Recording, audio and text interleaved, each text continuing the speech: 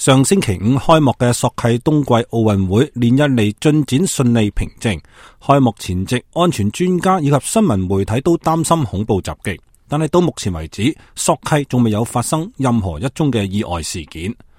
但係俄羅斯嘅一啲安全問題專家就表示，恐怖襲擊嘅陰影一直係困擾住大眾。呢一屆嘅冬季奧運會嘅安全問題繼續係引起大家嘅關注，響各界都將注意力集中響索契嘅同時，其他城市嘅安全問題剛剛好最容易被人忽視。安全專家索爾達托夫表示，首都莫斯科、索契、俄羅斯北高加索以及係中部地區嘅好多城市，冇人能夠保證呢啲嘅地方係100%嘅安全。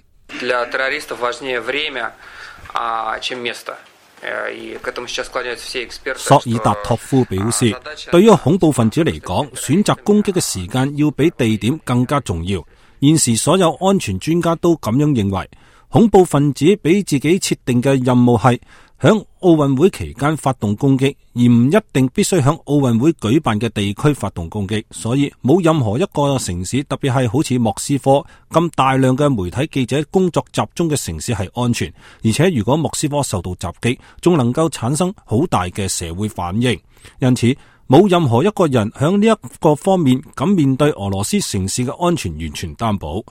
索爾達托夫表示，最近幾年恐怖分子對俄羅斯嘅攻擊方式發生咗改變，從過去嘅集團式攻擊係轉變成為係目前以單個人嘅方式發動襲擊，呢個使到俄羅斯安全部門難於防範。俄羅斯媒體表示，總統普京非常之喜歡索契，普京嘅一半工作時間幾乎都係響索契度過。呢一個造成好多嘅俄羅斯官員都願意去索契度假，呢個係俄羅斯選擇索契主辦呢一次冬季奧運會嘅主要原因之一。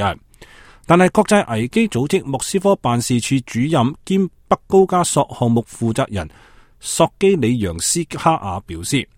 索契離軍事衝突地點地區係非常之近，從一開始好多人就認為選擇索契舉辦奧運唔係一個好嘅主意。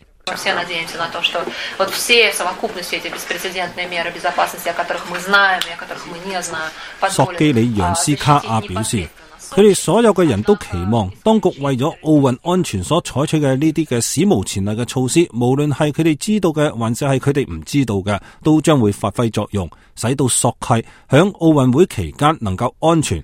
但係雖然係咁樣，風險仍然係非常之大。佢哋係睇到離索契冇幾遠嘅伏爾加格勒市接二連三咁遭到爆炸攻擊，所以冇人能夠保證莫斯科、北高加索地區嘅一啲城市或者係響公共交通工具上面能夠係絕對安全。俄羅斯媒體報道話，當局呢一次特別裝設咗11000多個攝錄鏡頭係監控索契，同時仲係首次響當地使用無人偵察機。參加呢次索契奧運保安工作嘅人數仍然係未有準確嘅數字可以跟查。有報道話，大約4萬俄羅斯軍警正在當地執勤，亦都有人認為軍警嘅數量已經係達到6萬，甚至係10萬人。莫斯科同聖彼得堡等俄羅斯中部地區嘅好多城市同樣都係加強咗保安工作。最近一段時間以嚟，首都莫斯科市中心以及係各個地鐵站頭裏邊都能夠感覺到警察人數係大幅咁增加。呢啲嘅警察有啲係帶住警犬，有啲係手持自動步槍，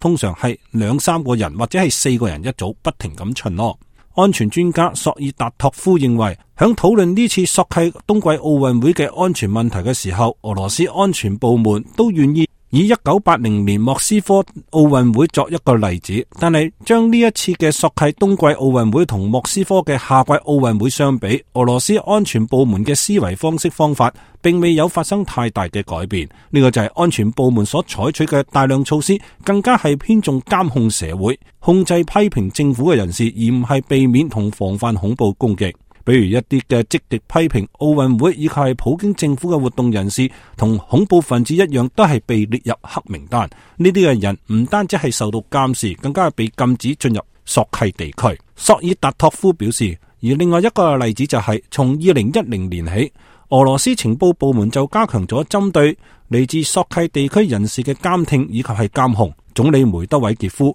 響去年11月就簽署咗命令，要求通過電子監控等手段加強收集奧運期間響索契嘅人員嘅資料。呢啲嘅舉動都係顯示俄羅斯當局對安全威脅真正嚟自邊一度嘅定義同埋評估唔係好恰當。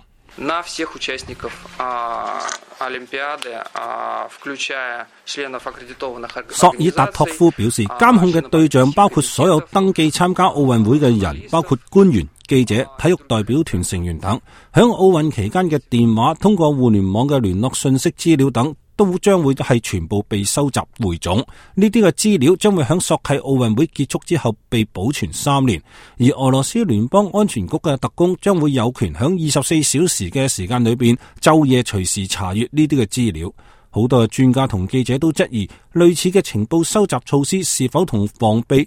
恐怖攻擊有直接嘅聯繫。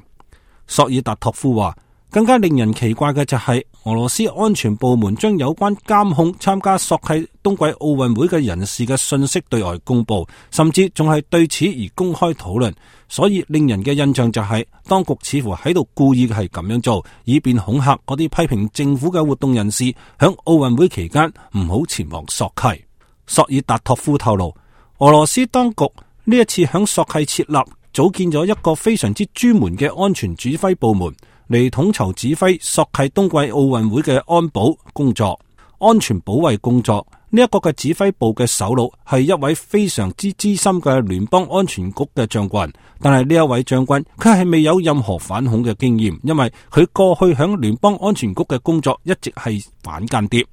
以上係美國之音特約記者白華從莫斯科發嚟嘅報道。